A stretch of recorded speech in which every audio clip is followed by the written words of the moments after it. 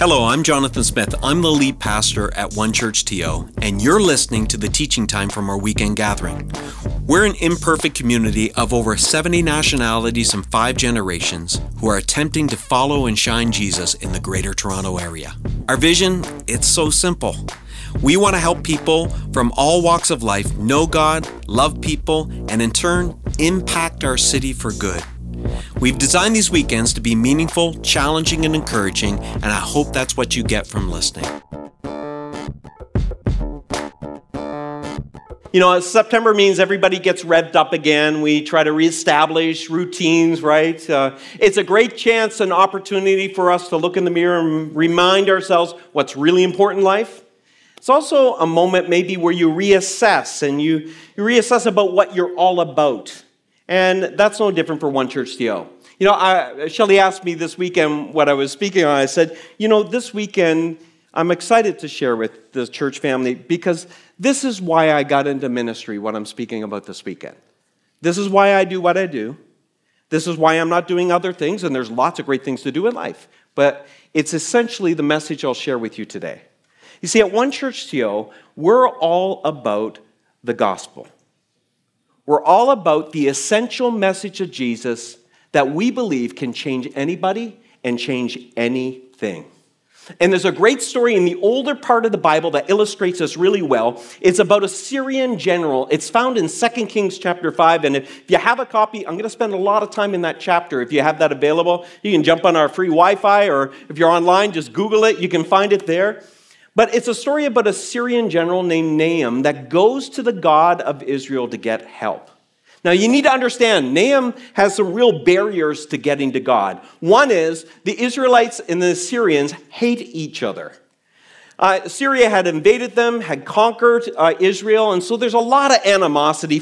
So for him to go to Israel to get help meant he had to humble himself. It also was offensive to the Israelites. There's another barrier, too, to this general, and you're going to see this in a few minutes, because he was special. He was sophisticated. He was successful. Those very things we love in this life actually are barriers to him finding God. Let me pick up the story. Chapter 5, verse 1, it starts this way. It says this.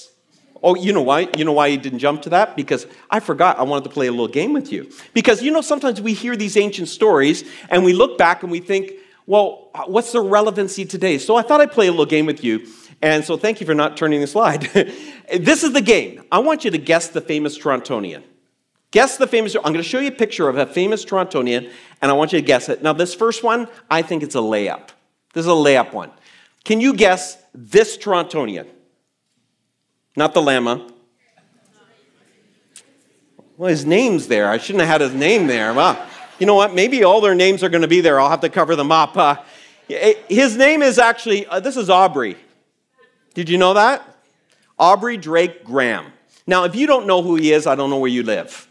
Because he might be the most famous Torontonian at the moment. He has outsold every recording artist. He's the greatest selling recording artist, only second to the Beatles. That's it.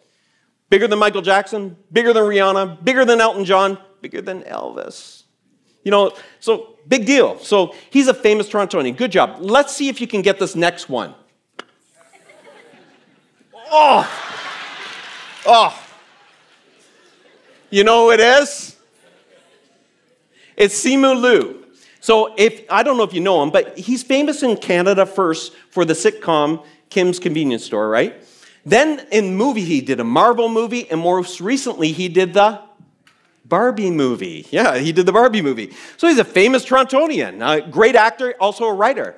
This next one, I'm going to guess that maybe they're over here. So this next, oh my goodness. I should have went through this beforehand, eh? This is the most famous Canadian author in history. Has the most accolades of any author, international awards. She wrote a little thing called The Handmaid's Tale. I haven't read it, but anyway, she's famous. Do you know who she is? You better, because you can read it. I'm sure the next one's on this side. I'm positive it's got to be. So this next person, oh my goodness. Anyone know who he is? John Wick. This is John Wick, or Neo from The Matrix. He grew up in Mississauga, Ontario. He's one of the biggest blockbuster Hollywood stars, but he's a Torontonian. These are all Torontonians. This last one is from Scarborough. Oh, whoa! Look at this. Do you know who this is? This is The Weeknd. 4-time Grammy Awards, Super Bowl halftime show, has a falsetto and vocal range like few people ever. Incredible singer. So for Naaman to go to Israel to get help would be as surprising as maybe one of these 5 slipping into the back row of this church to listen to a sermon every week. You'd be going like, what? What's he up to? What are they doing here? The Weeknd's on the worship team. What's going on here? You know, Margaret Atwood is sitting in the back. I don't know if Margaret would go. I don't know where she's at. But it was that big of a deal. It was that hard to get by that far, to recognize that these people would be a part of this. Naaman would be the same thing. Naaman was an unlikely candidate. He was too successful, too powerful, too famous. But you know what one of the qualities Naaman had that I think a lot of Torontonians have? Naaman was a self-sufficient person. And when you look at Toronto, Toronto's a dog-eat-dog world. If you're viewing from somewhere else in the world, this is an eat-what-you-kill type city.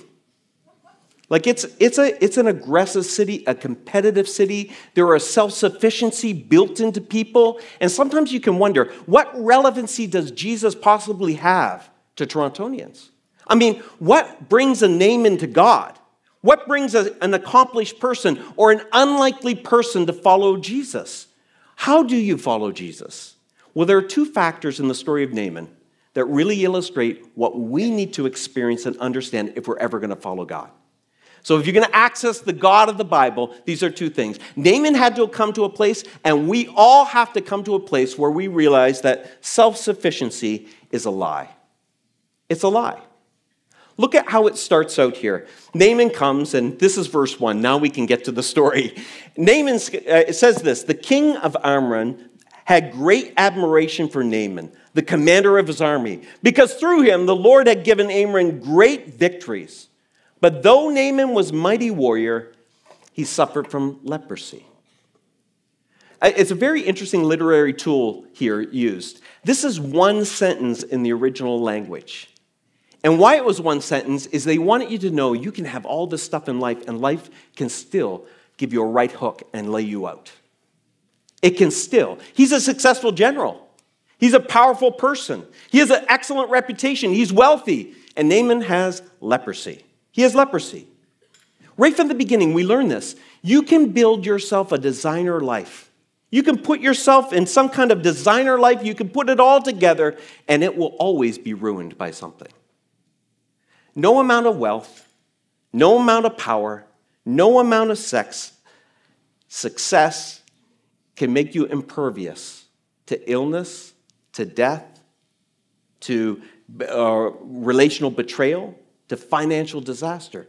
None of it can. It can never make you impervious. Think of the most self-sufficient person you can think of. Think of the most self-sufficient. One, some of you admire. At some point in life, they're going to be out of their depth. At some point in life, they're going to get thrown into the deep end of life.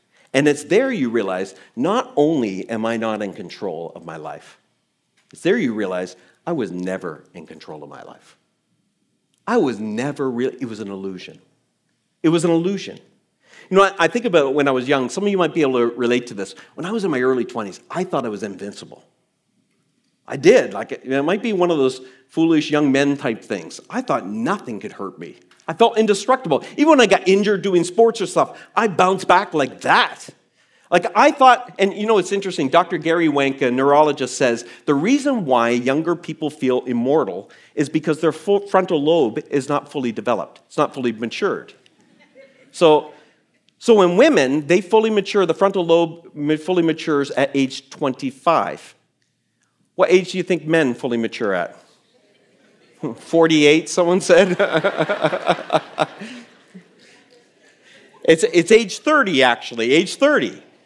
So he goes in his article, he talks about the fact that like at age 20, there's different levels of maturity. It's just the way we see. The frontal lobe understands consequence as well. See, one of the gifts of aging is that you quickly realize that self-sufficiency is a lie. You realize it quickly as you age, don't you?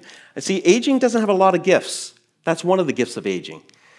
There's other gifts that just tear away at your confidence.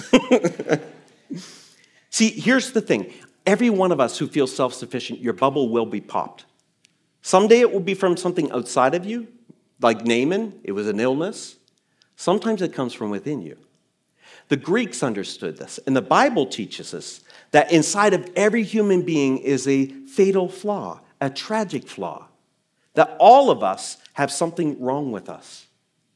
Listen, I've been around people, thousands of people, through 30 years of pastoring, and I can tell you I've seen this over and over. I've seen a deep anxiousness in people. They don't want to let you see them sweat, but they walk around feeling like they're imposters. They're pretending. They're just waiting for the other shoe to drop. I've seen people walk around, I've seen this, people who specialize on nursing grudges and grievances. And they walk through life with this deep-seated resentment in life. They've got a chip on their shoulder so large. I've seen people in life so proud. This is sometimes the hardest people to connect to the gospel. So proud, so stubborn, unwilling to take advice.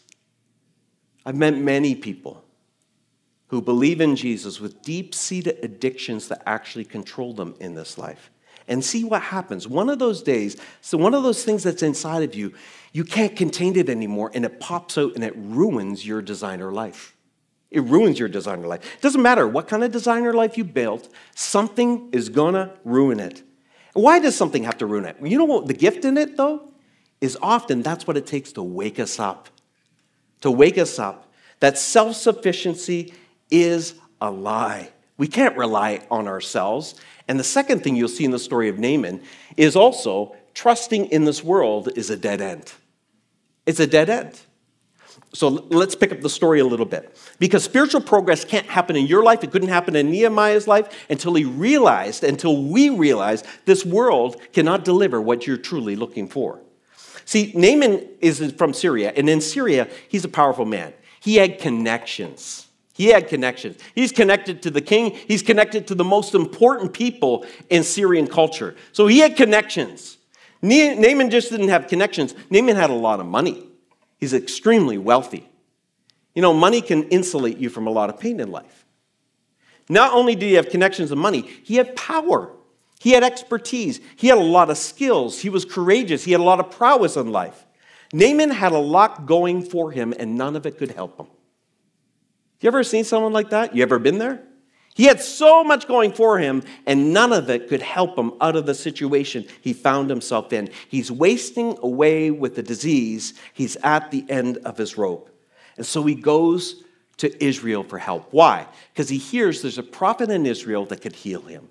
So he goes from one king, the king of Amram, to another king, the king of Israel. But he doesn't go empty-handed. We read what he takes with him. He says this, so Naaman started out carrying as gifts 750 pounds of silver, 150 pounds of gold, and 10 sets of clothing, plus the letter to the king of Israel from the king of Amram. What's he doing? Well, he's going with what he had in Syria. He had connections, the letter. He had power and money, the gifts.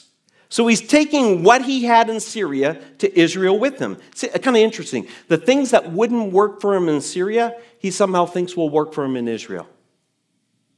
I see this all the time. When people begin to try to follow Jesus or believe in Jesus, and they come maybe into a church community, and they want it to operate just like the power dynamics of the world that they've come from.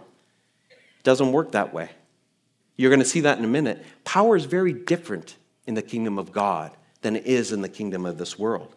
So he comes. Why does he come with all those things? Because he wants to earn his healing. He wants to earn it.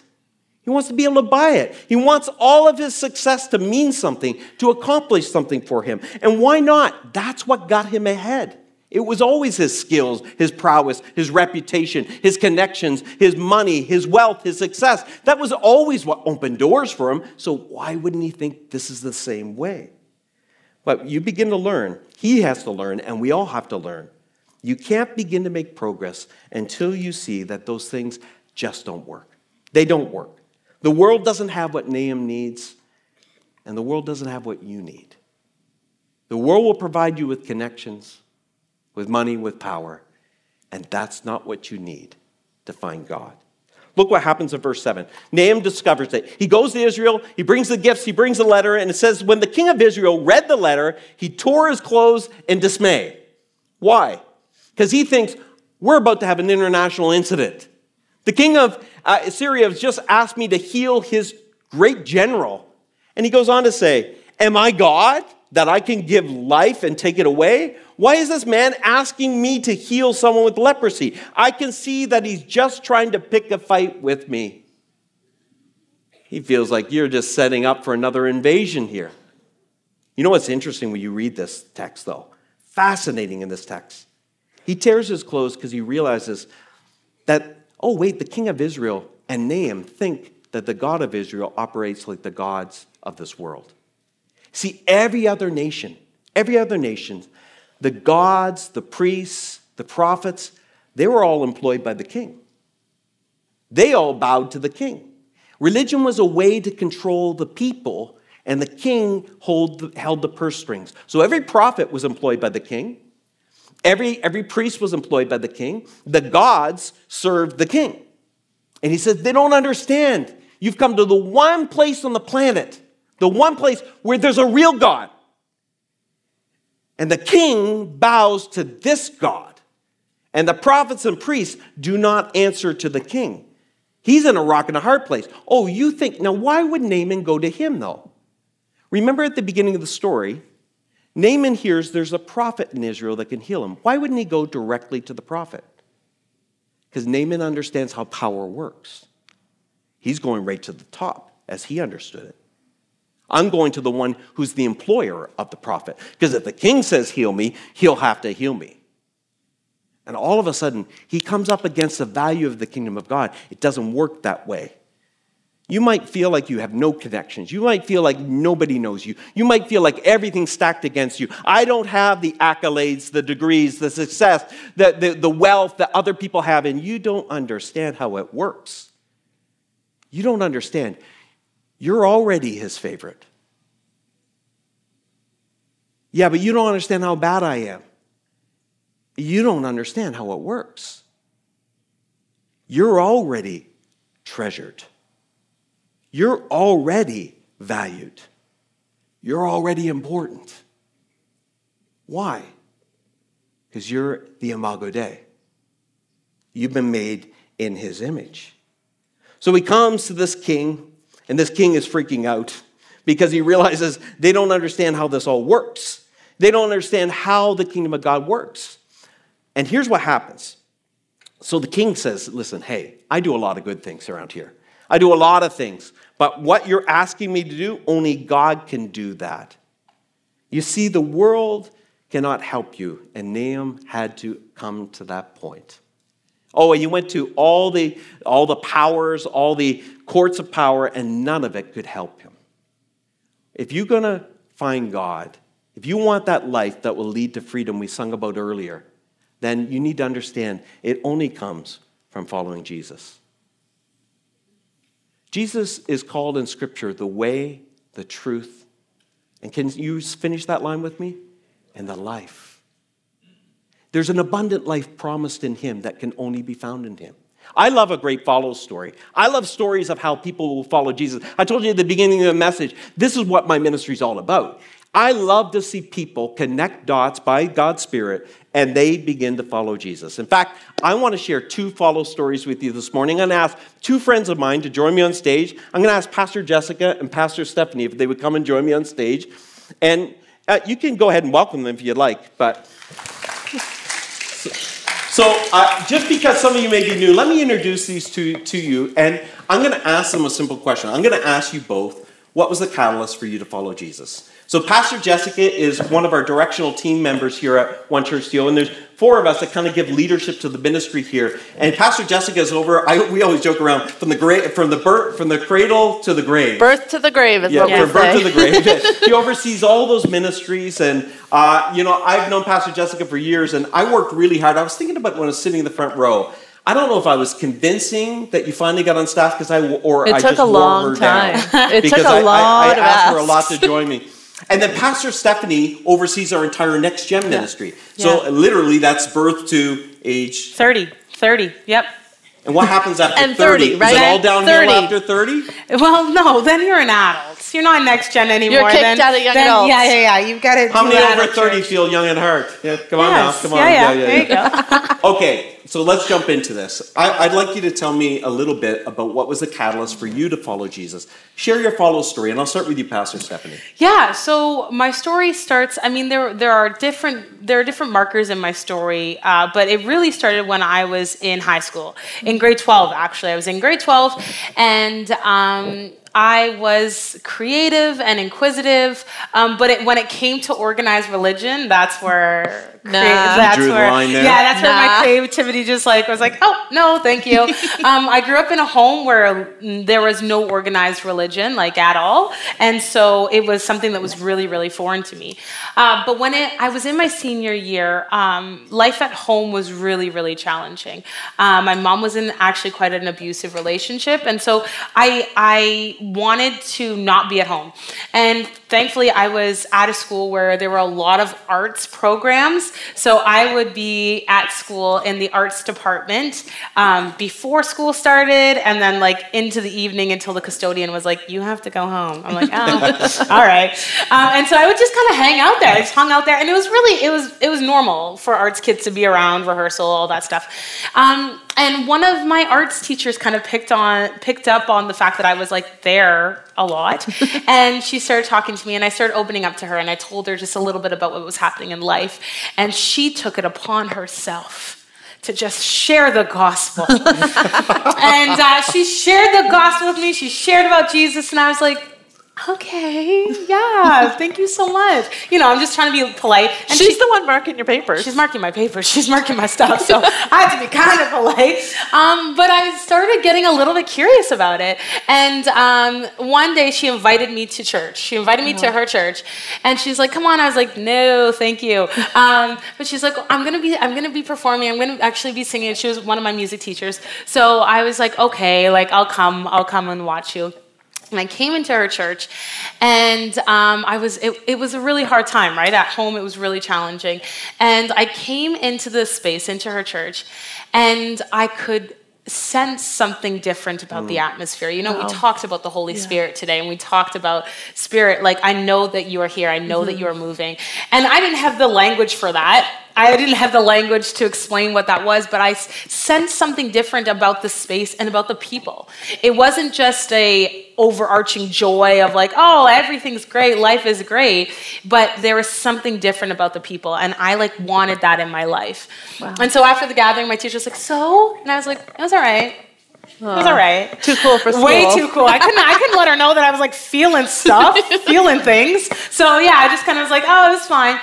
And then it wasn't until I really hit rock bottom. I really hit a really dark place in my life. At this point, I had moved out of home, so I was living on my own.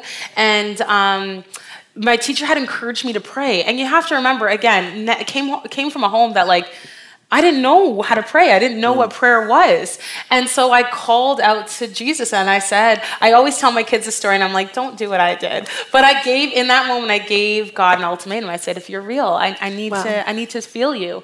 And I did. I felt the Holy Spirit in that moment. Amazing. And in that instantaneous moment, I believed. Wow. I was a believer, but it took a lot of times with that church community, with people coming alongside of me to become a follower. Mm-hmm. And what's really cool about that story is her church is actually this church. Wow. Yeah. This church is where this whole story started. Yeah, it's really, really cool. So I was right over there in that corner over there. You're over that section? I was right there. Something special about this section. Good Holy Spirit over here. So if you need to feel God, you might want to move from wherever you are over here and move into that section. That's what you're You saying. can stand up right now if you need to. But no, it's been really cool, and I've journeyed, and I've done so much of that journeying here in this community, and from believer to instantaneous believer, because in that moment I felt the Spirit. It was undeniable. I knew that God was real. Right. And that was really hard for me because I had no experience with that. Right. And it took a long time before I became a follower. Thanks, Pastor Stephanie. Yeah. So, Pastor Jessica, can you share your story? Yeah, mine's very different, which I love. Yeah. So I grew up in a very traditional Christian community. I started going to church when I was very young. We went to church all the time, multiple times a week. Think back if you attended church in the 90s, we were those typical people that Sunday morning we went at 8 a.m. For pre-service prayer. 9 a.m. was Sunday school. 10 a.m. was service, followed by some lunch, maybe a little nap, and then back to the church, 5:30 p.m. for pre-service prayer, evening service, and then that would go late into the night. So I spent a lot of time at church growing up. Now, my home church, it was a really beautiful community. They really saw us kids as their kids. And not just the church kids, but what they did, I remember, I'll never forget, is they invested in vans to drive around our community and pick up kids to come to church to experience Jesus with all of us. Now, they would pick up kids that parents would send because they didn't want them in their house on Sundays. They'd pick up kids that were there. That was back in the 90s. But our church was full of a next generation of kids and students that this church community really invested in. So they mentored us. They showed us how to follow Jesus. They taught us how to read the Bible. They taught us how to pray. I remember some of them were my coaches. And so they really did invest in our lives. And looking back, I'm just so grateful. Yeah. I'm grateful for the blessing it was to grow up in a church community that loved Jesus and followed him and taught me how to follow Jesus. But I can see now, looking back, that they didn't make me follow Jesus, though. That wasn't the catalyst for my life. I remember going to high school. That was the first time in which following Jesus was all new. Because when I was at church or in public school, it was easier to follow Jesus. They were more safe environments, curated environments. There was a lot of mentors around, a lot of my Christian friends. And so it was pretty easy to follow what I was supposed to do when I was younger. Come high school, there was this real struggle in me. So parts of me wanted to serve Jesus and follow him, and other parts of me wanted to serve me. Right. And follow me and do what I wanted to do. And so I remember being constantly at war as a high school student of wanting to serve Jesus and also really wanting to do what I want to do. So what it looked like is during the week, I would do what I want to do. And then come Friday, youth would show up. Right. You probably have experienced this. Yeah. I'd show up, I'd go to the front, I'd be crying, asking for forgiveness. I was living this double life and not really sure what to do. Now, in the later years of my high school, I had a best friend who was making some terrible choices. And those choices ended up landing her in juvie, Juvenile Detention Center. And I'll never forget, she called me one night from juvie, and she was sobbing on the phone, and she was sorry for the choices that had led to that. And she was just saying, I want to go home, and I can't. And I remember that was a real fork in the road moment for me. It was almost like you say you felt the Holy Spirit. Yeah. I felt the Holy Spirit in that moment showing me this is the path you're going down, Jessica, because I was making very similar choices and decisions that she was making. I just hadn't landed down that path yet. And it was the Holy Spirit saying, there's two options. There's a fork in the road. And it was in that moment that I think I had my first opportunity where I decided I was going to follow Jesus. I was going to try, and it's a constant daily choice of choosing his way over my way. Right. So looking back, I'm grateful. My church community provided me with a foundation to serve Jesus. They provided me my best opportunity for choosing Jesus. But in the end of the day, it was those fork in the road moments, that one, and then many that have followed, that I've just decided, you know what? Though I want to do things Jessica's way, I'm going to make a deliberate choice to follow Jesus with my choices and actions. I love that everyone's follow story is kind of unique, almost like a fingerprint. And everyone in this room, even wherever you may be spiritually and online, everyone's story is very unique. But maybe just talk to a little bit of what difference it made in your life. Like, what did following Jesus, how did it impact the way you lived your life? So Pastor Stephanie, you first. Yeah, well, it was very challenging for me when I first became a Christian because it was so instant, and I had no idea what I was doing. So I mean, this happened. I became an instant follower after I prayed, and I went to school, grade 12. Okay, so just picture senior year.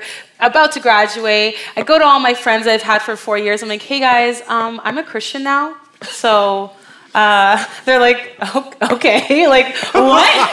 And it was really challenging. They must have loved you. We had our fair share of arguments, and to be honest, I didn't have a rule book, but I was getting information, and this was before like TikTok and Instagram was crazy, like in your face. So I was getting information from here and there. I was trying to research. I had never opened a Bible.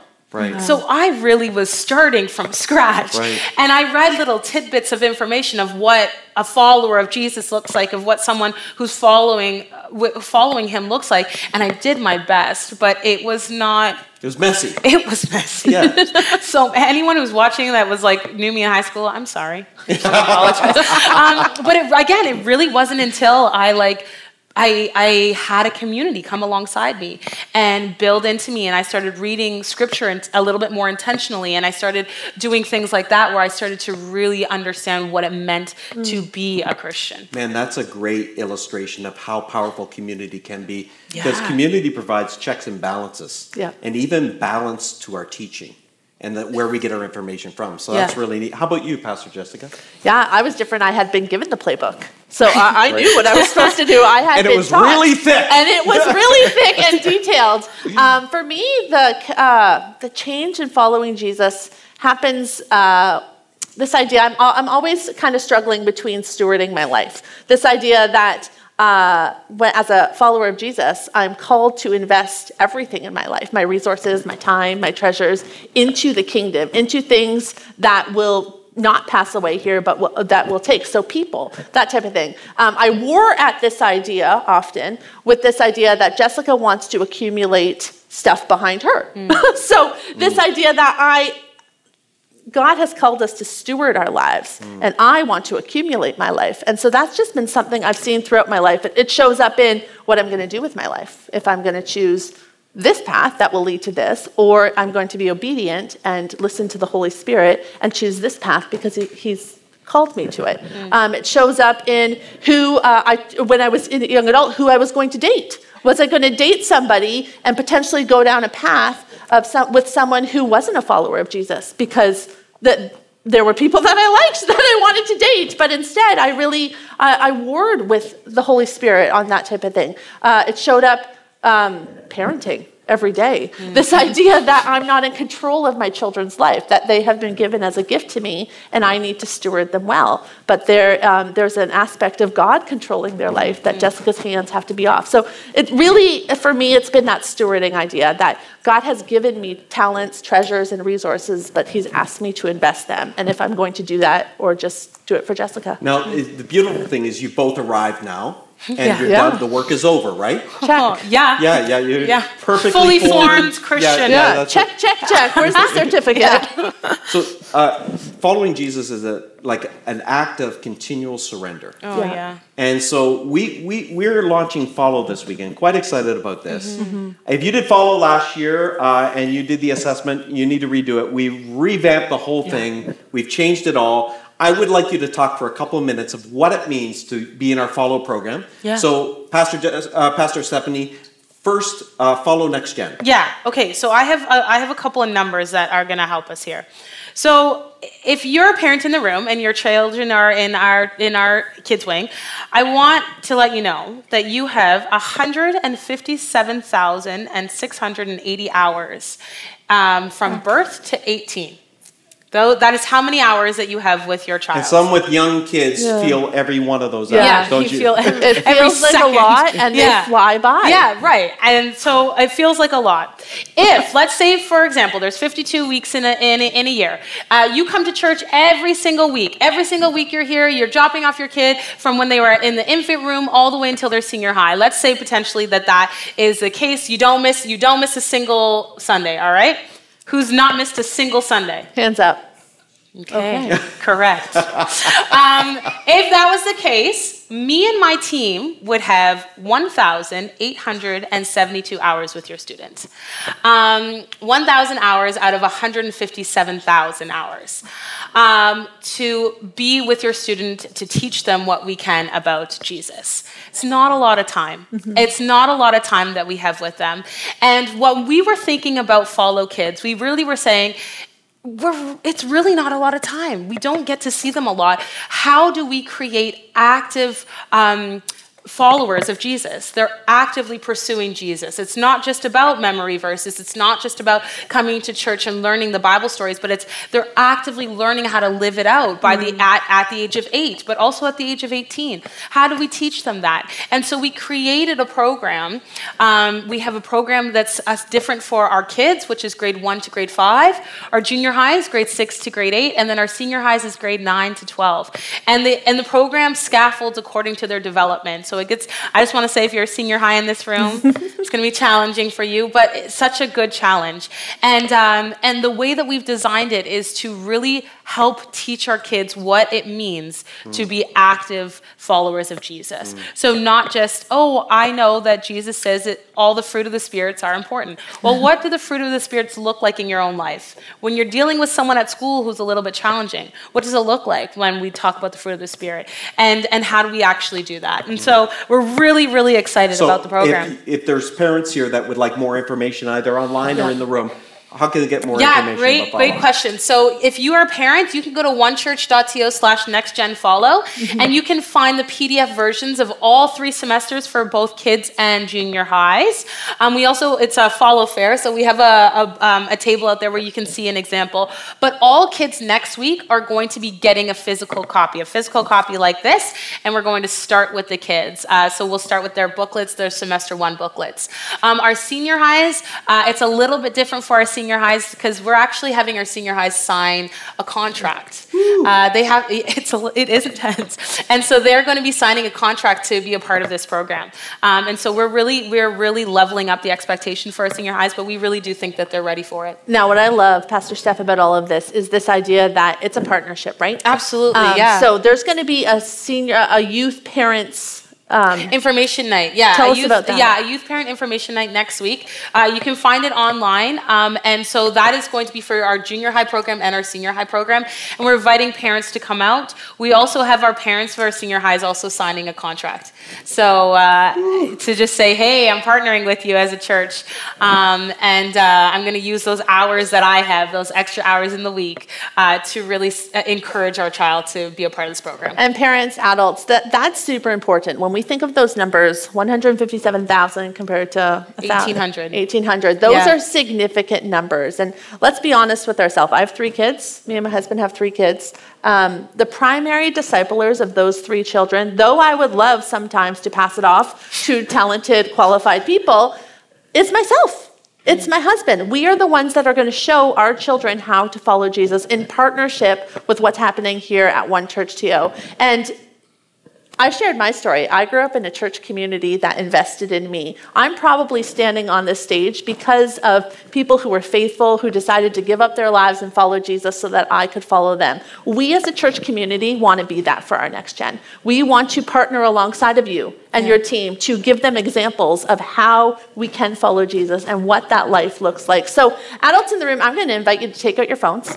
Everybody grab your phone. I'm guessing most of you have them. You have full permission. Full permission. But, pull out your Pastor phone. Jessica, a question. Yes. What if they've got a flip Nokia phone? A flip Nokia phone. If you have any type of phone that isn't accessible, doesn't have a camera, that's fine. At the end of this gathering, our team is going to be in the lobbies and online to help you out. But if you're online, you're definitely going to have that. What I want you to do is I want you to scan that QR code right now with your phone. Everybody, take out your phone, scan the QR code. It is going to take you to our website where let me tell you about Follow Adult. So Follow Adult is completely new this year. We are really excited about it. The Adult Min team, Pastor Stephen, Pastor Brent, and their team have been doing so much work with their team working on getting Follow Adult ready. Really excited because we are going to be following Jesus both independently, individually, and also in community this year. We know that the best way to follow Jesus is to do it together, and so we're going to be doing that. You're going to take that assessment right now. I'm going to invite you. You can start filling it out right now. Everyone in the church, we're going to ask online, in person, in the room, watching the 7-day replay. Invite you to take that assessment. Our elders, our staff, our deacons have already taken it. We're all in. And what it's going to do is it's actually going to land you into a spiritual discipline. It's going to tell you one great next step that you can take over this next year to take a step towards following Jesus. And then there's going to be some really cool components about Follow this year. We have some follow-up Sundays where you're going to be invited to actually be in community after a gathering, online and in person, that you can really start to talk about how your journey is going. There's going to be follow groups, as well as there's going to be resources. Our team has worked together to curate this list of resources that will help you in your individual journeys with Jesus. I'm so excited. I wonder, why don't we take the follow assessment for you right now? Would that work? Well, sure. You have no other option here. Okay, let's go. Yeah. You ready? Because you're going to give you space to do this. So you do it too. You along go with them. ahead. I'm going to take Pastor Steph through the assessment. All you right. make sure that you're filling it out right now. Okay, so what's your name? Stephanie Yeah? Jones. Okay, very Yes. good. Now, the next question, email. If anyone in this church has any questions for you, Yeah. any questions at all, Yeah. what email should they send it to? Stephanie@onechurch.to. Oh, fantastic. Yeah, they made it that's real a great easy email here. to note down. Yeah. Fantastic. Phone number. I'm going to pass that. Why don't we do the church Social number? insurance We number? will, Yeah, right? social insurance number, bank information. I'll just put it up on the screen here. Okay, yeah. Password. Age category. Okay, we're getting real Under serious. 18, Yep. no. No. 18 to 25? No. Oh, that's like, Okay, that don't do looks me like a dirty deep like breath. that. Yeah, I know it is. 40 plus? No, Okay. come on. There has to be something. 26 to 35. Okay, yeah. Okay, that Has one. to be Okay, something very in between good. Yep, there. okay. How long have you been attending One Church TO? When was the time that you showed up in this room, invited by your educator? Yeah. Well, that's going to age me. 'Cause Yeah, you're it's gonna be able gonna- to we already work know. Back. Yeah. We already I think know. 11 years. 11 years, 6 Yeah. plus years. Excellent. 29. What? 'Kay. Sorry? Sorry, I said nothing. I said nothing. Move on. Question, Yes. are you in a group? Yes, And I like am. that would be like a community Community group. group. Do you journey with people Yeah, here at One I Church do. TO? Fantastic, yes. And I would describe my spiritual growth as, and there's a couple options, I'll Okay. read them to you. Yep. Now, keep in mind, you're taking your assessment as we're going through here. Steadily growing and actively learning to live like Jesus. Okay. Making some progress forward. Not really growing, but okay. Or I'm in decline. I think I would say steadily growing. Okay, Yeah, fantastic. And make sure you answer these honestly. It's going Try to my best. really tell you exactly what the next best step that you could do in your journey. And I think it's important to note, Pastor Jessica, we're doing the quiz here now. If you had said maybe not steadily growing, your quiz, like, it's different, unique for every single absolutely. person who's doing it This assessment has been built so that it's very unique to the person who's taking it. So you might see different questions that I'm taking right now. Yeah, Great exactly. point. Yeah. Would you consider yourself a follower of Jesus? Yes, no, or I'm interested? Yes. I would hope so. We heard your follow journey story. I so lead the that's next good. gen, so I would hope so. Have you been baptized in water? Yes or no? Yes, I have. Actually, Okay. in this room. In this room? Yeah. Wow. I was most recently baptized in water at age 0 to 10. Well, I'm going to guess no. No. Because you were in No. high school at least. 11 to 18 or over 18? I think I was 18. Over so 18. You can, yeah, okay. Yeah, okay. I would say I regularly read the Bible, occasionally read the Bible, or I don't read the Bible yet. Ooh. I mean, Be honest. Yeah, no, I would absolutely love to say I read it regularly, but that would just not be true. So you need to tell the truth. Yeah, I would say occasionally. You know what? Yeah. There have been so Yeah. many seasons in my life. I go back and forth between regularly Yeah. and occasionally. But I would say occasionally. Well, yeah. you're at the end. I'm going to hit submit. Okay. What I want you to do is, and everyone to do this, as you finish the assessment, you're going to go look in your inbox. So you're going to open your email inbox. You are going to have received the results to your assessment right away in your inbox. Did you get results? Yeah, it's like right here. What are you going to be working on this year? Whoa. Open it up. So 2 things. As you open that email, there's a whole bunch of stuff that you'll be able to read through. There's a video, but scroll to the bottom and there's a PDF. I am Follow Bible. Follow Bible. So you are going to be journeying with people at One Church TO, learning to read your Bible, learning to hear what God is saying through the Bible. It's going to be an incredible journey. Steps 1, 2, 3. I love it. So you're going to want to grab your assessment and your results, and at the end of this gathering, we're going to have next steps on how you can implement that in your life. Again, we're really excited to be following Jesus as following Jesus as a community this year.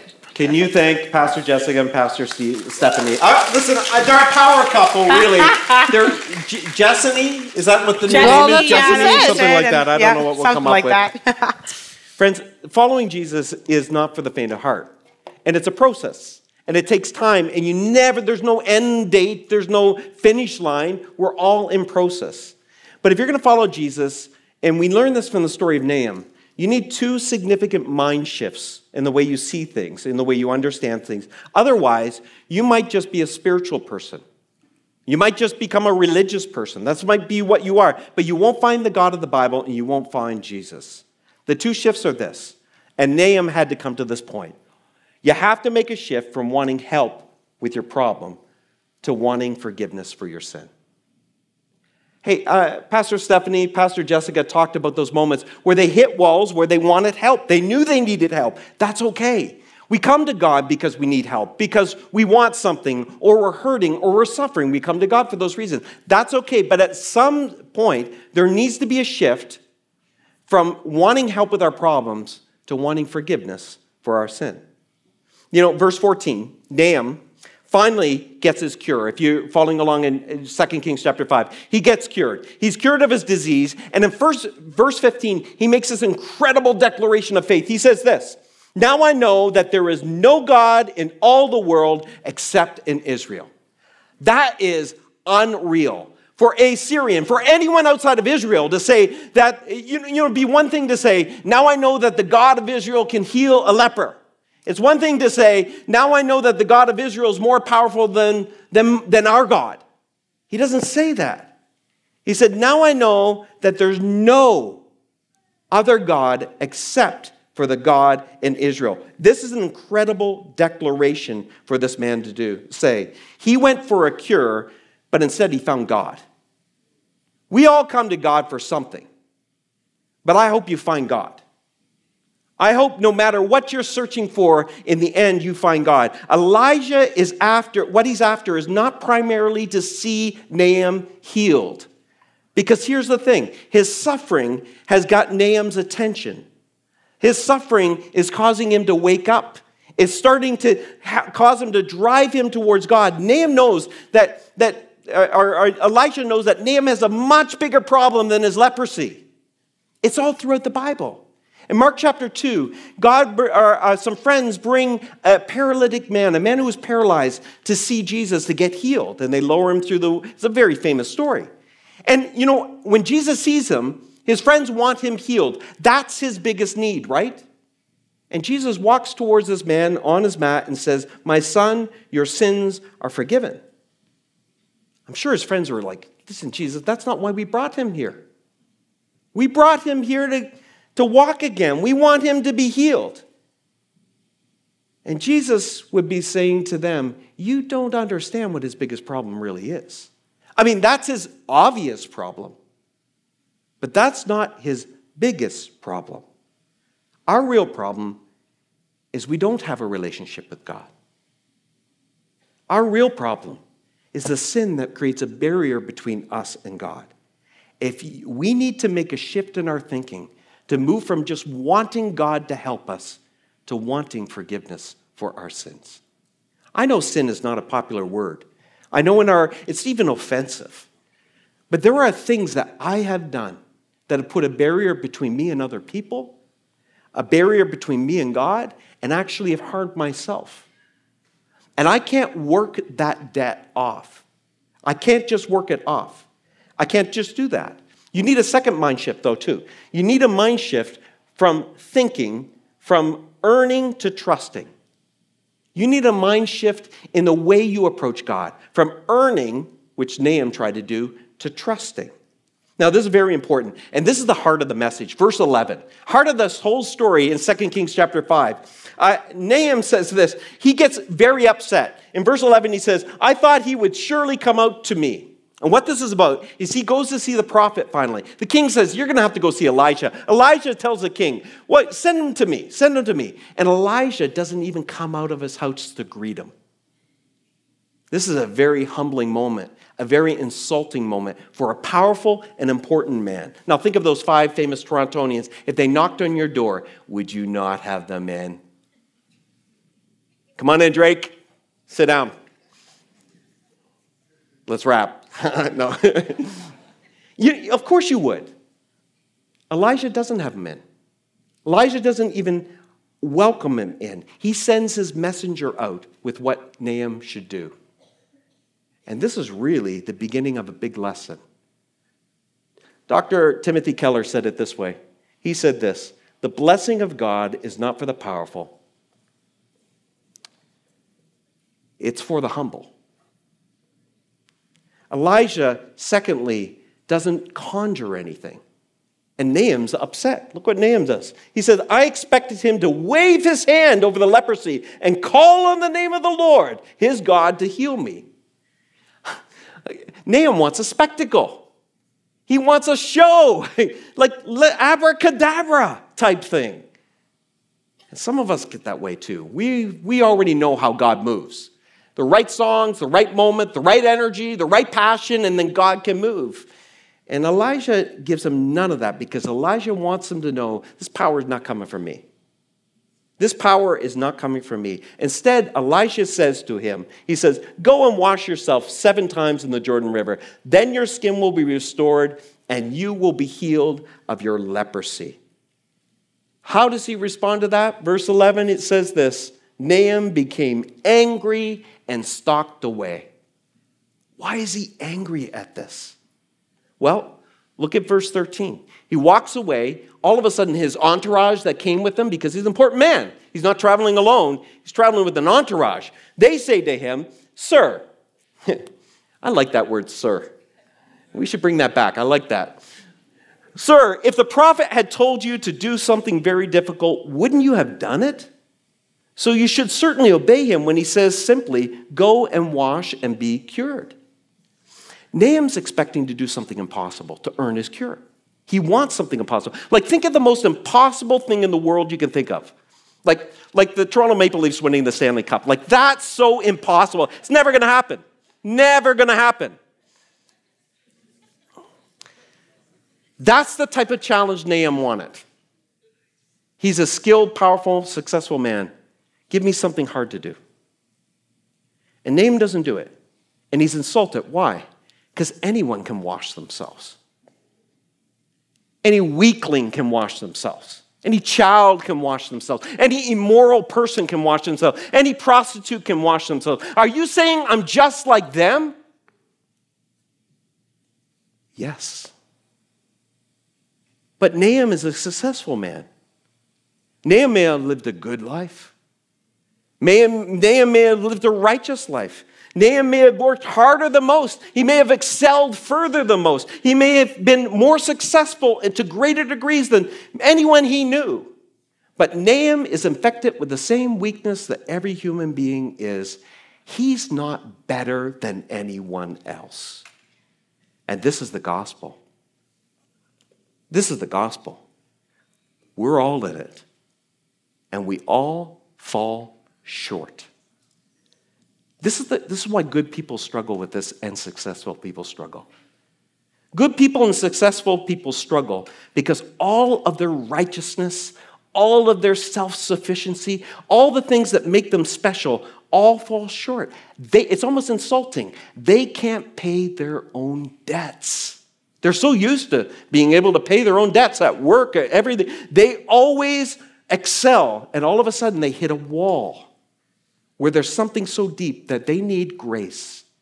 And that grace is free so that none of us can brag.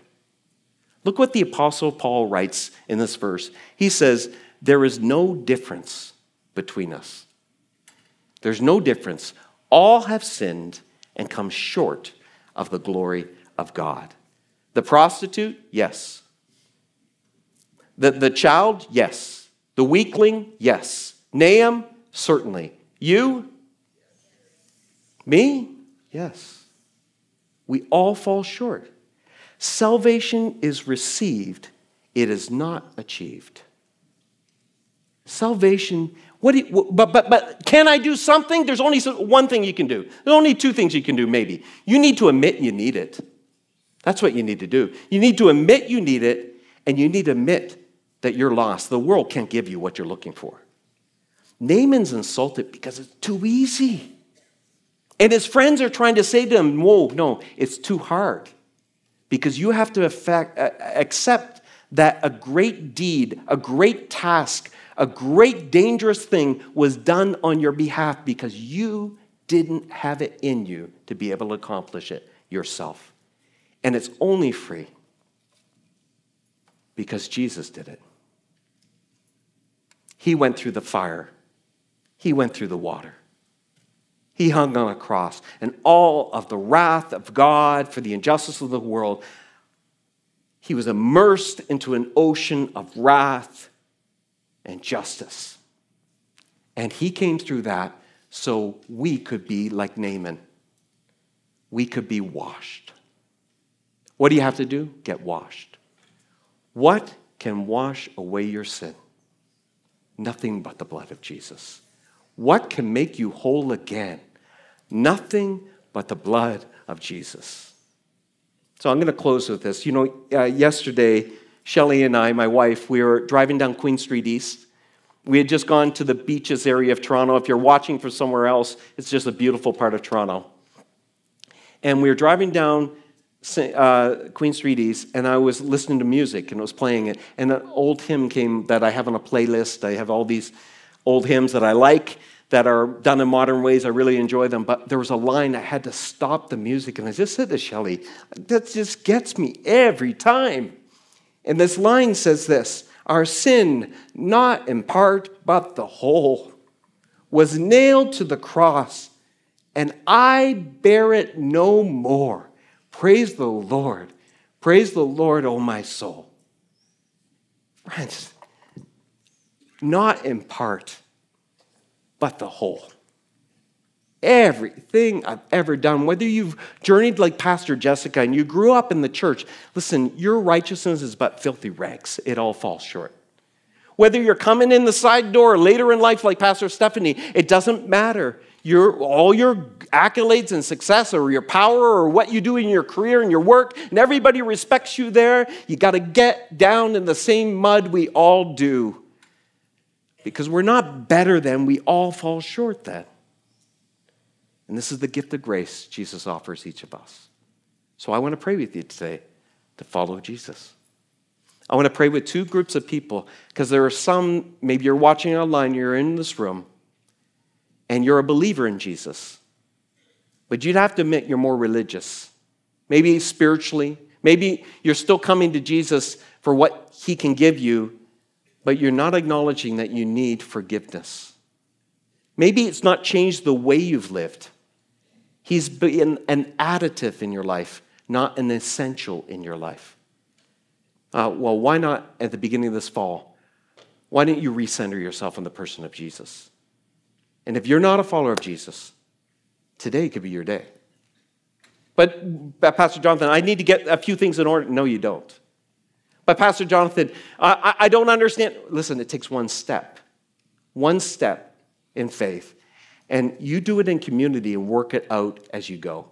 None of us have arrived in this room. All the perfect people left a long time ago, guys. It's just us. And such as we are, Jesus accepts us. That's the free gift of grace. But can I earn it by giving? No. Can I earn it by serving? No, you can't.